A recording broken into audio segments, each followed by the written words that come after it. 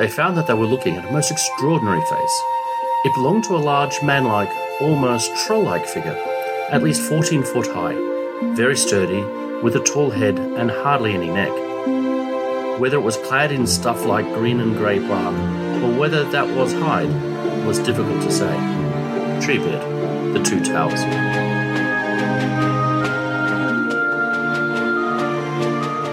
Megavan and Melon, and welcome back to Interesting Tales from Tolkien, a Podmoot. I'm Mel. And I'm Kristen. And this week, we are reading The Two Towers, Book 1, Chapter 4, Treebeard, the chapter where our namesakes come from. I finally understand the name of our podcast. It's taken me this long to figure out what we were actually talking about. So, yay! Yep. We're having a Podmoot instead of an Entmoot. I love it. Hopefully we are not taking days and days and days to come to any decisions. But I have to say, we're going to launch into our 30-second recaps here. And the idea of condensing this chapter about the trees who are so purposefully slow, and even their names get longer and longer as they grow and live longer. Like, the idea of turning that into a 30-second recap just makes me giggle.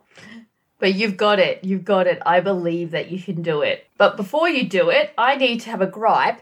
No one's sending us their 30-second recaps of Fellowship of the Ring. I think they just like to see me suffer every week. Well, I guess you're going to have to suffer again for your art, Mel. Are you ready to recap the Fellowship? I am. Here you go. 3, 2, 1. Frodo is a hobbit living in the Shire who inherits a magical ring from his uncle Bilbo. 17 years later, the wizard Gandalf comes to the Shire and says, hey, you got to get rid of that, and sends him off on a quest with some other hobbits. Anyway, he meets all these people along the way. They go to Rivendell where they have a big council and realize that Frodo has to walk the ring all the way to Mordor and destroy it, so they form a company called the Fellowship of the Ring. They lose Gandalf in the mines of Moria, very sad. They then visit the elf witch lady Galadriel in her forest and get gifts, cool, go down a river, and Frodo realizes he has to leave the Fellowship because the ring has taken Boromir and driven him crazy, and so the Fellowship shattered. I'm amazed how every week you do that.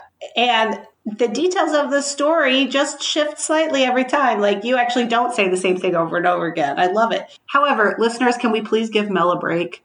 Can we please get some help? Help. Elizabeth and Lincoln, I am talking to you. We've got our eyes on you two. All right, Mel, clear the cache. Reset your timer. It's time to catch us up to where we are in the Two Towers. Are you ready? I'm ready. 3, 2, 1. So, the Fellowship is broken. Aragorn finds Boromir dying, and Boromir tells him what happened between him and Frodo. He also tells him that the hobbits Merry and Pippin are being captured by orcs. Bad.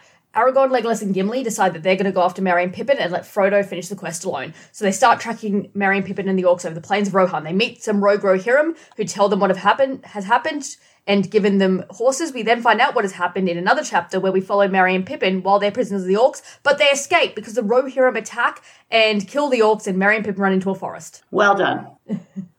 You're going to give me a break now, and you're going to take 30 seconds to recap this monumentous chapter.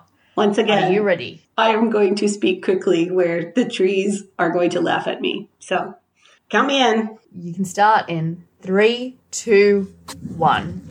Merry and Pippin head deep into Fangorn where the air is thick. They meet Treebeard, one of the 3 original Ents. He takes them to an Ent house, gives them tree drinks, and tells them of his people.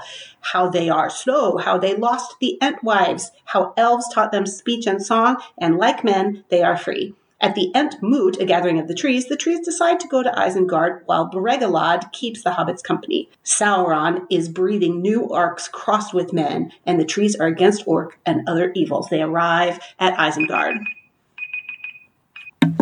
You did really, really well with that, actually. It's a weird chapter in that a lot happens very quickly and not a lot happens over a long period of time. Well, long reading time, I should say. I loved this chapter. And you and I have been talking offline that you really don't like this chapter and have been trying to avoid it. And I loved it. I loved the getting to know the Ent and then seeing how they kind of move through history and how the older ones and the younger ones, and we'll talk as we go through the chapter, but I'm going to say that the Ents are my second favorite character now in the show after Tom Bombadil. Mm-hmm.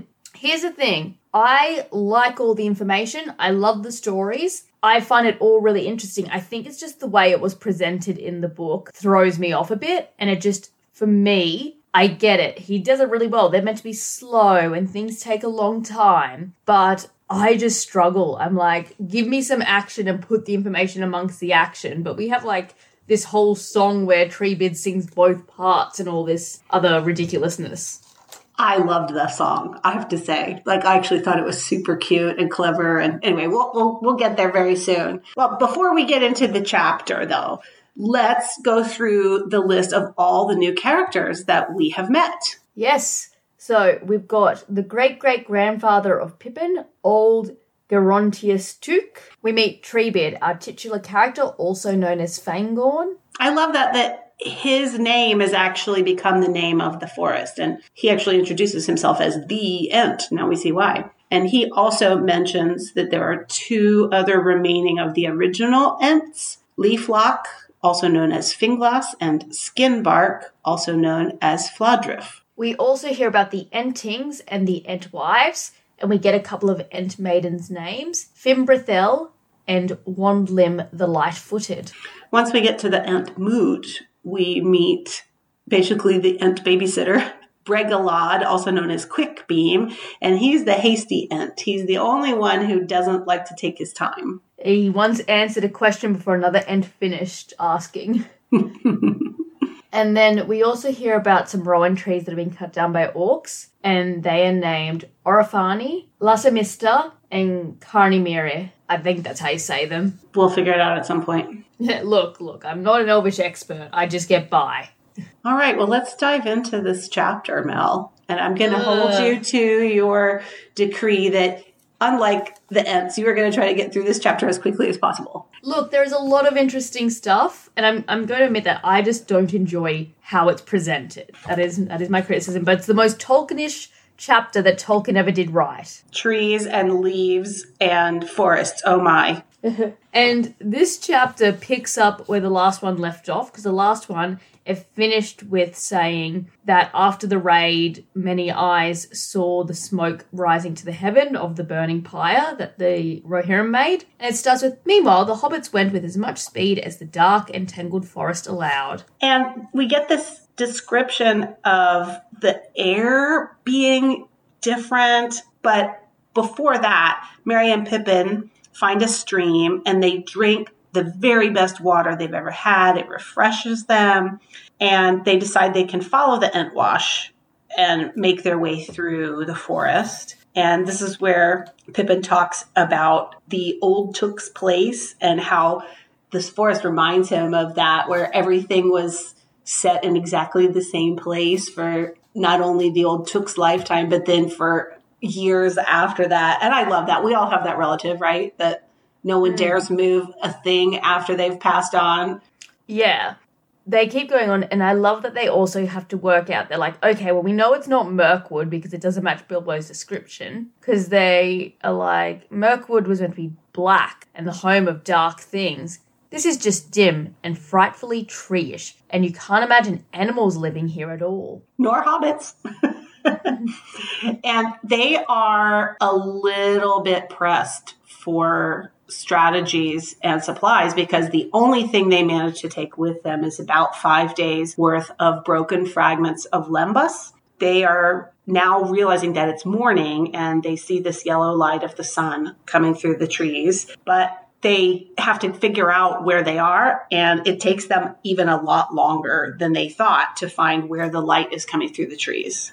So they start exploring their surrounds and passing through areas, and they start scrambling up some rocks and get a good look around and get some air. And I love this line that Pippin says, this shaggy old forest looked so different in the sunlight, and now that the light is turning, he says, I almost felt I liked this place. And then the tree says, almost felt you liked the forest. That's good. I just loved it. Yeah, so, and this is when we meet Treebeard. And Tolkien describes him as having the most extraordinary face. It belonged to a large man-like, almost troll-like figure, at least 14 feet high and very sturdy, with a tall head and hardly any neck. I love, as we go through the chapter, the different descriptions of how inhabiting a tree, but also being some sort of person and what that means. Like later on, we find out he's not very bendable. And I love all of these little nuggets of detail about what it is to have a living tree or like a personified tree. And it also, this whole way that they meet, it reminds me of Luke Skywalker and Yoda in Star Wars, where Yoda says, "You feel like what?" And then Luke says, "Like we're being watched." But Treebeard is also like, he's incredibly generous and open-hearted and picks up the hobbits and is sort of examining them.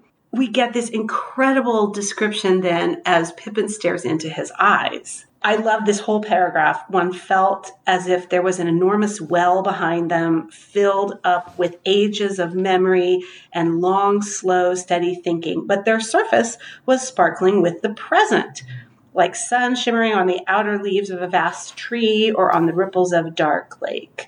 And he just goes on and on and on, talking about that is the way to identify the Ents. And later on, we find out when we meet the other trees that they have, though they have different bodies, trunks and branches, you can see them and they have the same eyes. And I love that. Yeah, it's really interesting going through that and seeing all these ancient Ents as we move along.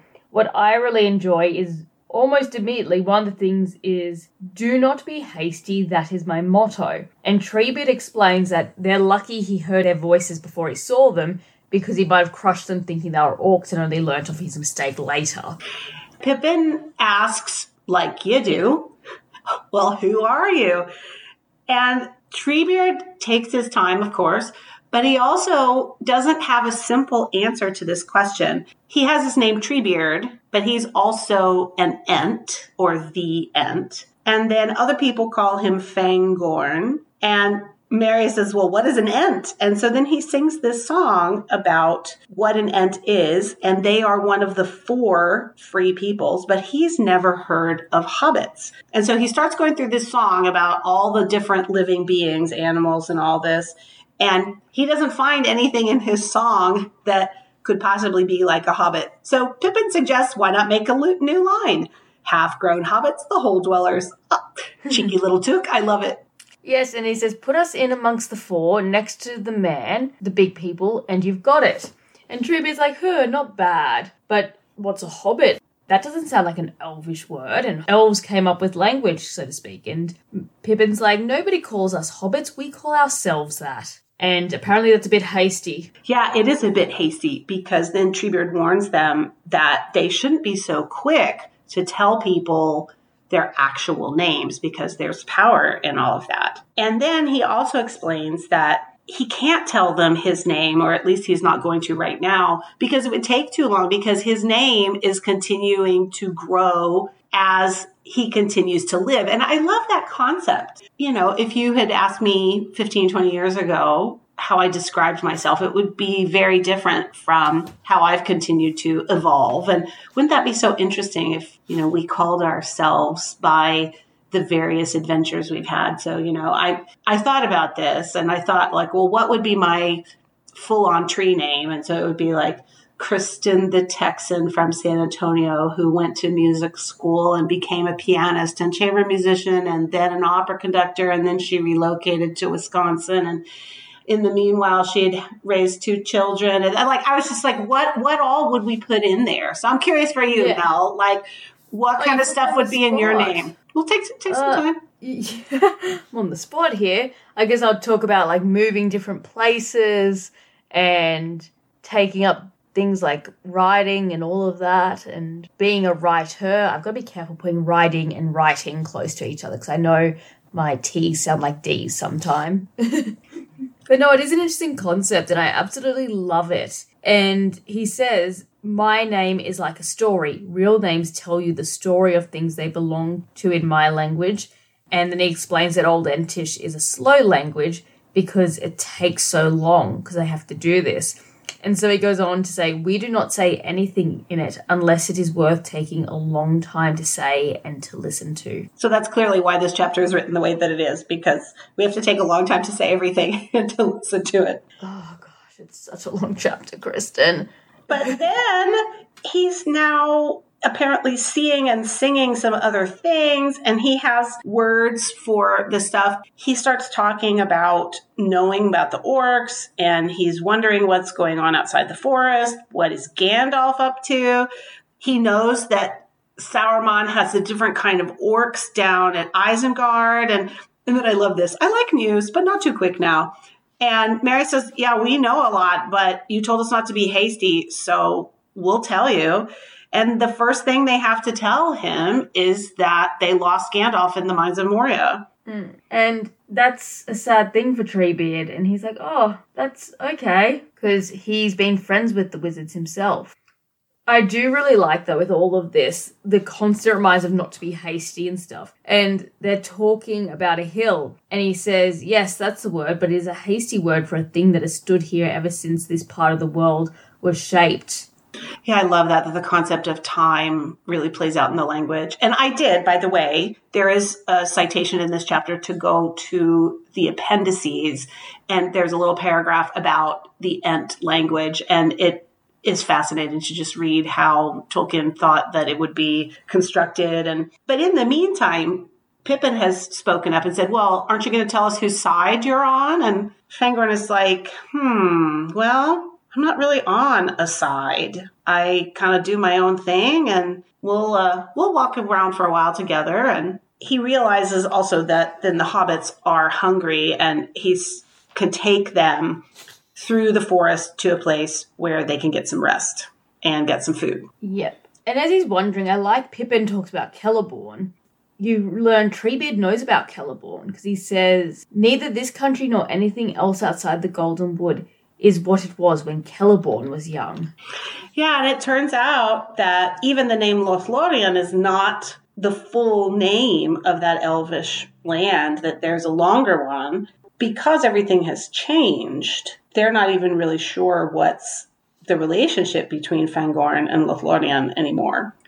And we get these beautiful things of history and stuff, and he talks about the Great Darkness and explains what Ents do, that they're tree herders, but there's so few of them now. And he says, sheep get like shepherd, and shepherds like sheep, it is said, but slowly, and neither have long in the world. And he then goes on to explain that some of the Ents are becoming more like trees, and it takes something great to rouse them. And he also talks about that some trees do have bad hearts, and that sort of thing seems to spread. There are some very dangerous parts of their country that are like black patches. And Mary says, like the old forest away to the north. And Treebeard says, well, something like that, but it's more like the great darkness from ages past was never completely eradicated. And those trees are even older than these Ents are. So what they've decided to do is just stick together and stay in their own land and kind of avoid the rest of the world. And he keeps going along, walking, and he begins to sing a song that's the song of himself, essentially. The Song of Fangorn. And we find out that elves are the ones that awakened the trees and taught them to talk. And that's part of why there are different words for different things. And so we learn some of the names of the places. And there's also in all of the songs, actually, that Fangorn sings during this whole chapter, there's this attention to the four seasons, which I really appreciated. The yearly passage of time was still marked. He mentions, in addition to elves teaching them to talk, that the Ents are more like the elves, less interested in themselves than men are, but also Ents are more like men and more changeable, taking in the color of their outside. And we find out later that also like men, Ents are not eternal beings. They can die, and many of them have. Their numbers are dwindling. And we learn more about this as the chapter goes on, and like losing forests, they've lost the Entwives, and it's quite a sad story, really, that they're going through.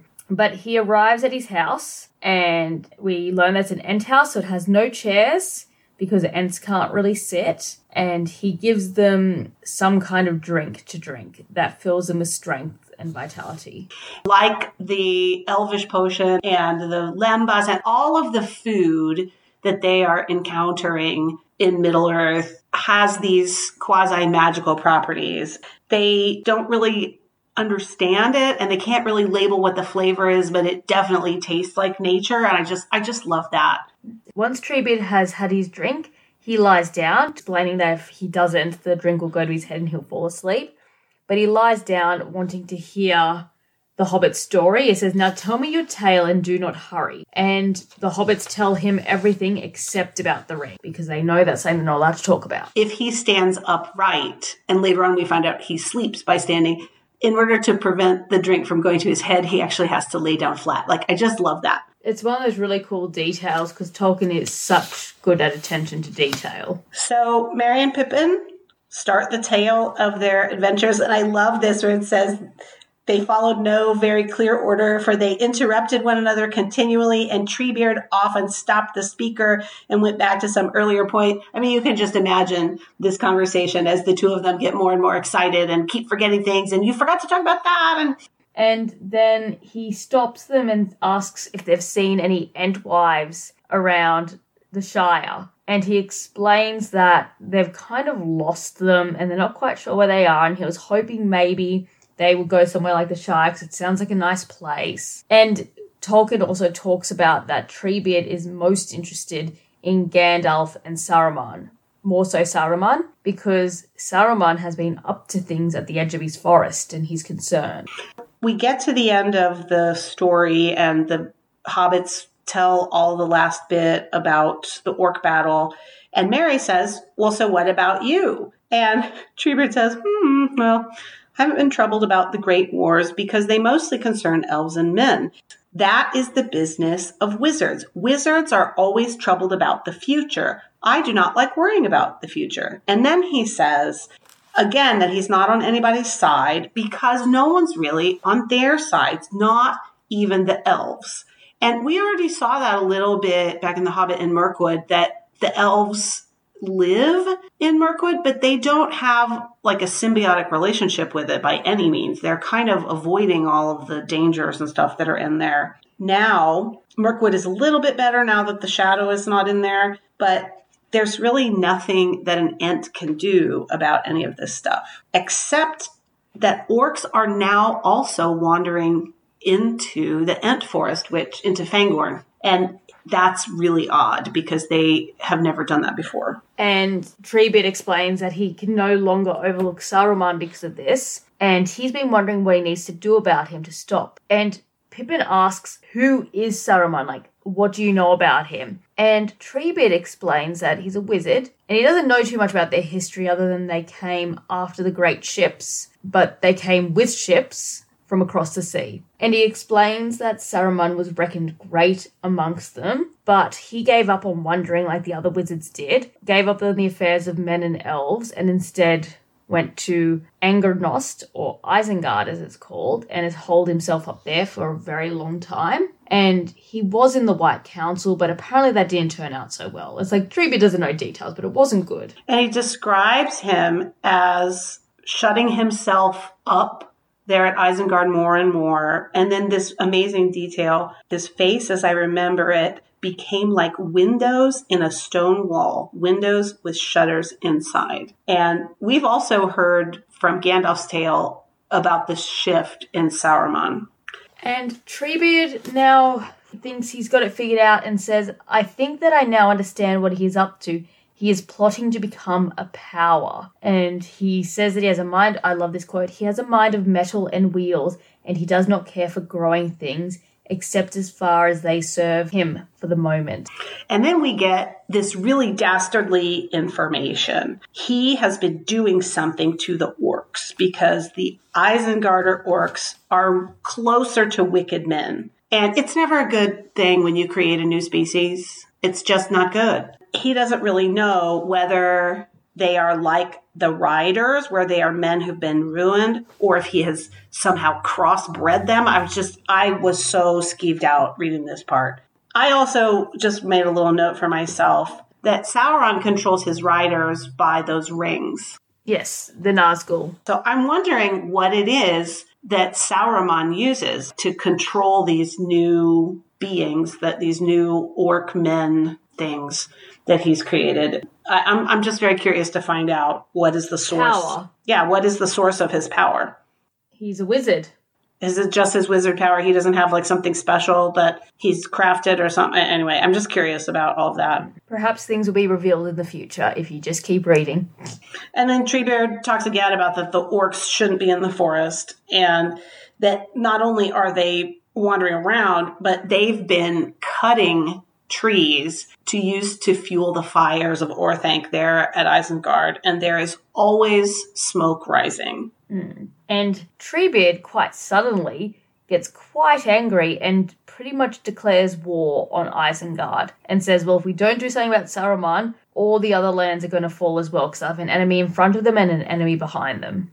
And Merry and Pippin are all in for that. They want to join up. And then there's this really interesting thing that happens. Treebeard sort of presses pause on his emotions, says, good, that's all fine, but we must not be too hasty. I've become too hot. And there's this wonderful description of him deciding to cool himself down and going outside into the rain and laughing. And then he shakes himself like a giant puppy dog.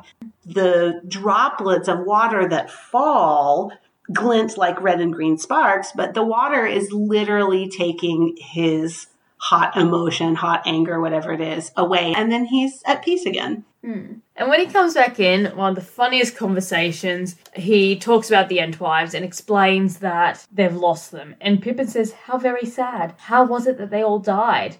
And Treebeard responds, they did not die. I never said died. We lost them, I said. We lost them and we cannot find them. And I'm just like, how did you just lose them? Did you just put them down and walk away and then they weren't there when you got back? Or maybe they did. Merry and Pippin asked the same thing. And so Treebeard launches into a rather strange and sad story. What happened is that the Entwives wanted more organized living. And they wanted, I love this, they're basically described as control freaks. They desired order and plenty and peace, by which they meant that things should remain where they had set them. Now, I have to say, as a mother who was constantly cleaning up a house with young children, I so understand this. I so get it. I don't think it's limited to mothers by any means. But the idea of things not being where you left them, that has always irritated me. And we can all resonate also when we've had roommates or whatever who just can't ever put things back where they go. I really do understand the concept. This practice, though, that the Ents went on wandering and the Entwives were creating gardens to live in. The unfortunate thing was then when the men went to war, the gardens were burned in the devastation of the last Great War. And at that time, the Entwives were no longer to be found. And we actually know where their gardens used to be. It's called the Brownlands, which is actually on our maps. Mm-hmm. And that's where they used to live, and now they don't know where they've gone. And so Treebeard reflects on all of this and then begins to sing a song that's meant to be sung between Ents and Entwives. And he sings both parts, and I love it. And in the Andy Serkis reading, he gives different voices to the Ent and the Entwife. Yeah, he tries to modulate his voice up an octave for the Entwife, which I just love. His voice is so low and deep. Oh, my gravy. Again, I love that there's a spring, summer, winter verse, that it's not until the end that they finally get reunited and take the road that leads into the west. Treebeard ended the song, "That is how it goes," he said. "It is elvish, of course, light-hearted, quick-worded, and soon over." And that the Ents could do it more justice if they took their time. Yeah. Don't be hasty. And Merry and Pippin are tired, so they climb into the bed. And I want this Airbnb. I want to go stay at the Ent House Airbnb and curl up in the moss and look at the stars and listen to the raindrops as I'm falling asleep. Sounds so peaceful and lovely. And when they wake up, Treebeard explains that they're off to an Entmoot. And Pippin asks what Entmoot is, and Treebeard explains that it's a gathering of Ents, which does not often happen. So off they go. Treebeard picks up the hobbits again and stows them under his arms, and off they go. And there's yet another mention of this stifling air. And I'm wondering what that's all about. Like, I'm wondering if that's a residue of some bad trees, or is it just that the sky is covered up and like fresh air from the clouds is not able to get in there. Like, I'm just wondering what this whole stifling air thing is.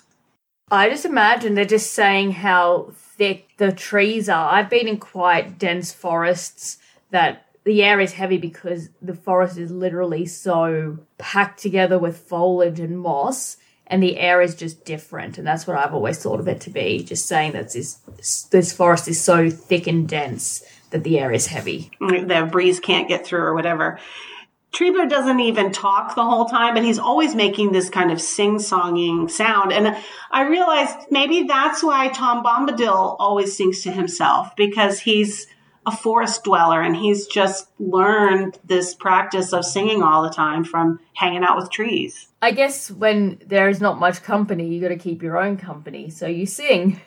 But the travel takes a while, and eventually they get to the Entmoot and start meeting other Ents. And the first thing, Pippin is very worried about how long it takes him to speak. And since Entish is an unhasty language, he worries that the Ents have only just finished saying good morning while he's waiting there with Mary. I love the description of the Entmoot. Everything from Treebeard turning his hands into a horn that he could blow through to gather them, to all the different ones arriving and looking different but having the same eyes. And then they describe them gathering in a circle, and I just kept thinking about like descriptions of druid circles and other sort of prehistoric spiritual practices. And it was so cool that Merry and Pippin got to be in the middle of all this, even if they had no idea what the trees were saying to each other. And I also love that then Treebeard is immediately aware when Merry and Pippin sort of lose interest. He says you can go and drink water and hang around. And he puts the hobbits down. And before they walk away, they bow low, which tickles the Ents. I just love it. Well, Ents can't bow. So they head up to a place where they can peek out. And they're kind of wondering where they are. And Merry sees a peak that's probably Methydras.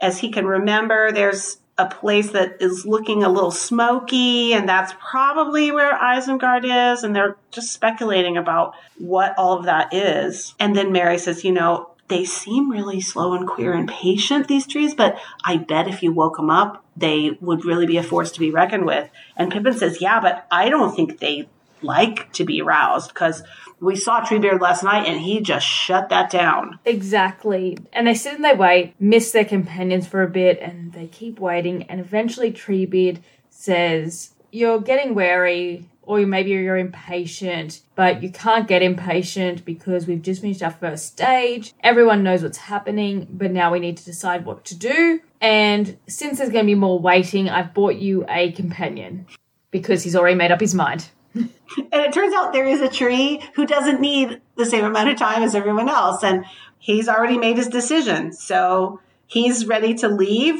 the Entmoot, and he takes Merry and Pippin back to his house. His name is Bragalad or Quickbeam. And I love it. They have called me that ever since I said yes to an elder Ent before he had finished his question. They think he's hasty. And so he picks the hobbits up. There's a lot of carrying hobbits in this story. Well, poor 3-foot tall hobbits trying to keep up with 14-foot trees. Yeah, that would not go so well. And we get a lot of description of Quickbeam's interaction with the other trees. How he greets them and he splashes his feet in the streams. And finally, at nighttime, they get to his house. He's talking about his history.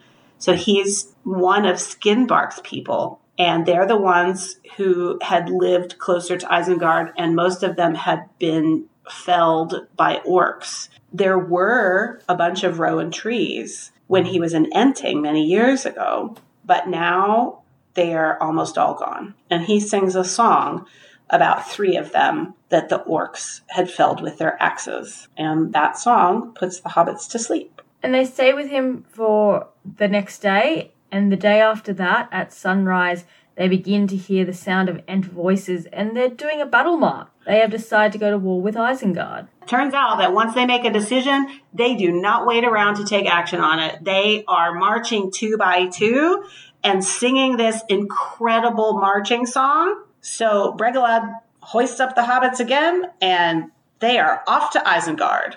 Yeah. And Pippin says, the Ents made up their minds rather quickly after all, didn't they? And Treebeard responds, quickly? Yes, indeed, quicker than I expected. Indeed, I have not seen them roused like this for many an age. And we get another confirmation that they don't like being roused, and it hasn't happened since the War of Sauron and the Men of the Sea, but now it's time. It's time to take action. Down with Sauron. And Pippin and Merry have so many questions. They're like, will you really break down the doors? And he's like, you do not know perhaps how strong we are. And Treebeard then goes on to explain that trolls were actually made in mockery of the Ents. And they consider themselves stronger than trolls. And we know trolls are strong. But also, orcs were made in mockery of the elves. Yes. So I have so many questions, and I really hope they get answered. But actually, this tree philosophy, it's not bad life advice, right? Like, once you've made up your mind, just get started so you don't think yourself out of your action and then stop. It is good life advice.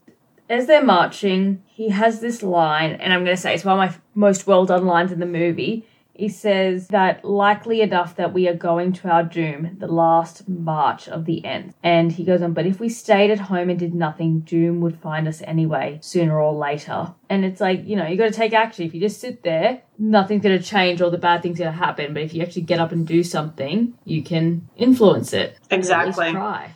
And he regrets that he hasn't been able to see the songs about the Entwives come true. And then I love this quote too. But they're my friends. Songs like trees bear fruit only in their own time and their own way. And sometimes they are withered untimely. And as slow as the Ents have been up to this point, they are now striding at a great pace. And the numbers keep growing.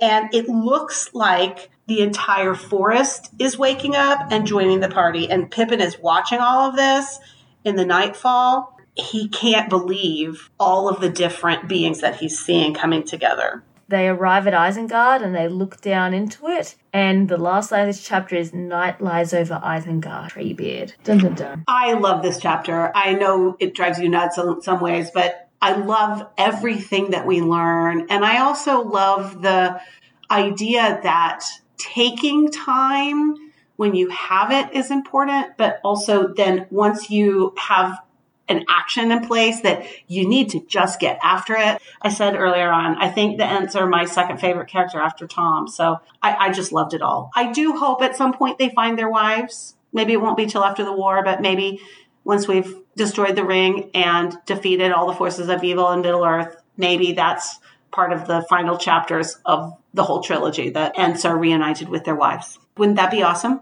It would be lovely if they could be reunited. Hey everyone, have you remembered to follow us on our social media? We are on Twitter, Facebook and Instagram at Podmoot. You can also check down below for a link to our Discord. Thank you for subscribing and sharing the podcast with your friends. Thanks, y'all. Kristen, do you have a character shout out for the week? Yeah, I mean, how can it be anyone other than Treebeard? He found the hobbits, he nurtured them, he called the Entmoot, he got everybody organized, he made sure that Merry and Pippin were taken care of, and then he convinced all the trees, and then he led the march. Like, how can it be anyone other than Treebeard? I'm giving it to Quickbeam, because he gets it. Let's keep going. Let's move. Let's not keep taking so long. He's a much more modern day tree. So, are you ready for prediction versus fiction? Dun, dun, dun. I did predict that one of the options is that Treebeard is the name of a tree, so. You did. That was my first one.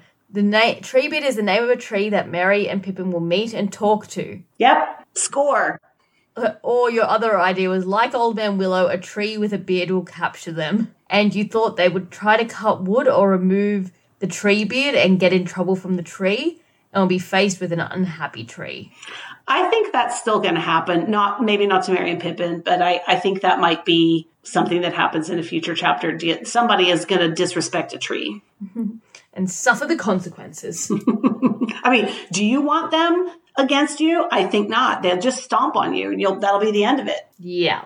No, I'm not versing a big tree that can walk and yell at me. Please don't yell at me. Are you ready for the next chapter title? Okay. The White Rider. The White Rider. Well, we've had Black Riders. Now, I will just give a disclaimer here that as you and I were talking just now, and we turned the last page of the Treebeard chapter, the first page of the next chapter was on the facing page, and I saw the name Gimli. So I already know that the next chapter we switch back to the three hunters. So sorry about that. But I was already kind of thinking that, okay, well, we've gotten to Isengard and we are nowhere near ready for a battle. Like, we have got to figure out what's going on with the hunters. So I was thinking that's where we're going to head back to their perspective.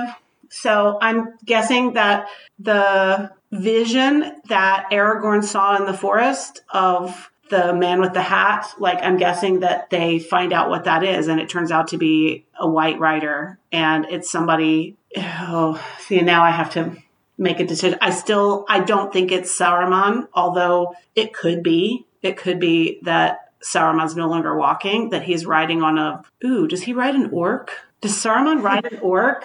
That would be so messed up. Orcs are bipedal, so now I've just got this image of Saruman riding the shoulders of an orc, just around. Okay, never mind.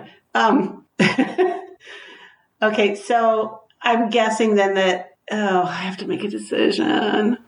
I think that the vision that Aragorn saw was Gandalf, but I don't think that we meet back up with Gandalf yet. I think the White Rider is Saruman. And I think Saruman is trying to figure out what happened to these hunters, that they escaped the initial orc attack. And even though they didn't get a message to Isengard about the defeat of the orcs by the Rohirrim, the news has gotten to Saruman about that. And I think Saruman is now going to try to track down the three hunters and figure out what's going on. So, wait, it said no news ever came to Isengard, so what news came to Isengard? I don't think the news came to Isengard. I think the news reached Saruman.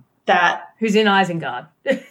But what I'm saying is he's not in Isengard. He's the rider who's walking around. Okay, so he's out wandering. Okay, I'm with you now. I'm with you. So Saruman has realized his orcs are all gone. And I think he's going to meet up with the hunters, or if not directly, I think the hunters are going to see him. And at some point we have to unite the trees and the two hobbits with the three hunters. Now, I don't think that's in this chapter. I think we're going to have another 2 chapters at least of what's going on with the hunters.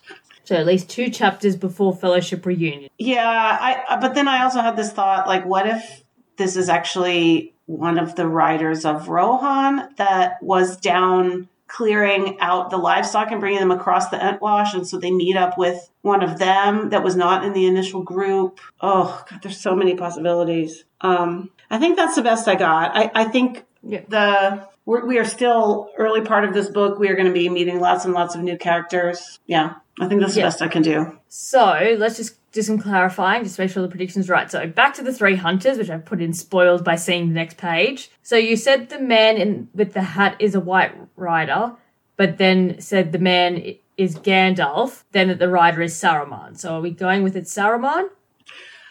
Well, I think it's... I don't have enough information. I don't think Gandalf is the White Rider. Guesses. I don't think Gandalf is the White Rider. I think that the White Rider is either Saruman or it's one of those of the Rohirrim that we heard about clearing out the Entwash, but we did not meet them. All right, so 2 seconds. So the man Aragorn saw, is that Gandalf? Yes. Okay, so, and then the White Rider is Saruman or a Rohirrim. Right, because the figure that Aragorn saw was not riding anything. He was walking, and he had a hat. So I think it's Gandalf. Saruman has realized his orcs are all gone and is trying to work out what has happened. I think that's true regardless of who the White Rider is. Yes, okay. I think that's true. And what's going to happen in this chapter? Like, we've got a premise that it's either Saruman or a Rohirrim, but what happens to make this the title of the chapter? Well, when we last saw the hunters, they had begged off from the riders not to go and greet their king and all of that. that they needed to find the hobbits. So I think that is still this highly motivating charge, that they want to rescue the hobbits and they want to find them. They got close to, they saw the place where the bodies have been burned. So I'm wondering if at some point in the forest, they pick up the trail of the hobbits. So you think they're going to go in? Well, they are in. They're on the edge of it already. Yeah, but they're going to go in? Because previously you said that Aragorn would take Celebord's advice, not go into Fangorn and walk around it. Okay, you're right. I think they go around it, which leads me even more to think that the rider is actually another member of the Rohirrim, that I don't think it's Sauron. Okay, so do you want me to strike that it's Sauron? No, I leave it as a possibility. I mean, I think I'm leaning now more towards it's a member of the groups of men in this area. Okay. Anything else you want to say or predict? Yeah, I mean, I think the initial motivating factor is the hunters trying to find the hobbits, but I think they're going to continue to meet other people and get other information. And at some point, but probably not too soon, they are going to end up at Isengard. But I also think at a certain point, they are going to make a trip to see the king and all of that. Like, I think that's coming because Aragorn already knows him, but I don't know how or when that happens. Yeah, I have so little to go on. I think this chapter is going to be a whole new part of the adventure and a whole new bit of information. Yeah, that's what I think. Okay, then. Homework for the week, to read the chapter The White Rider.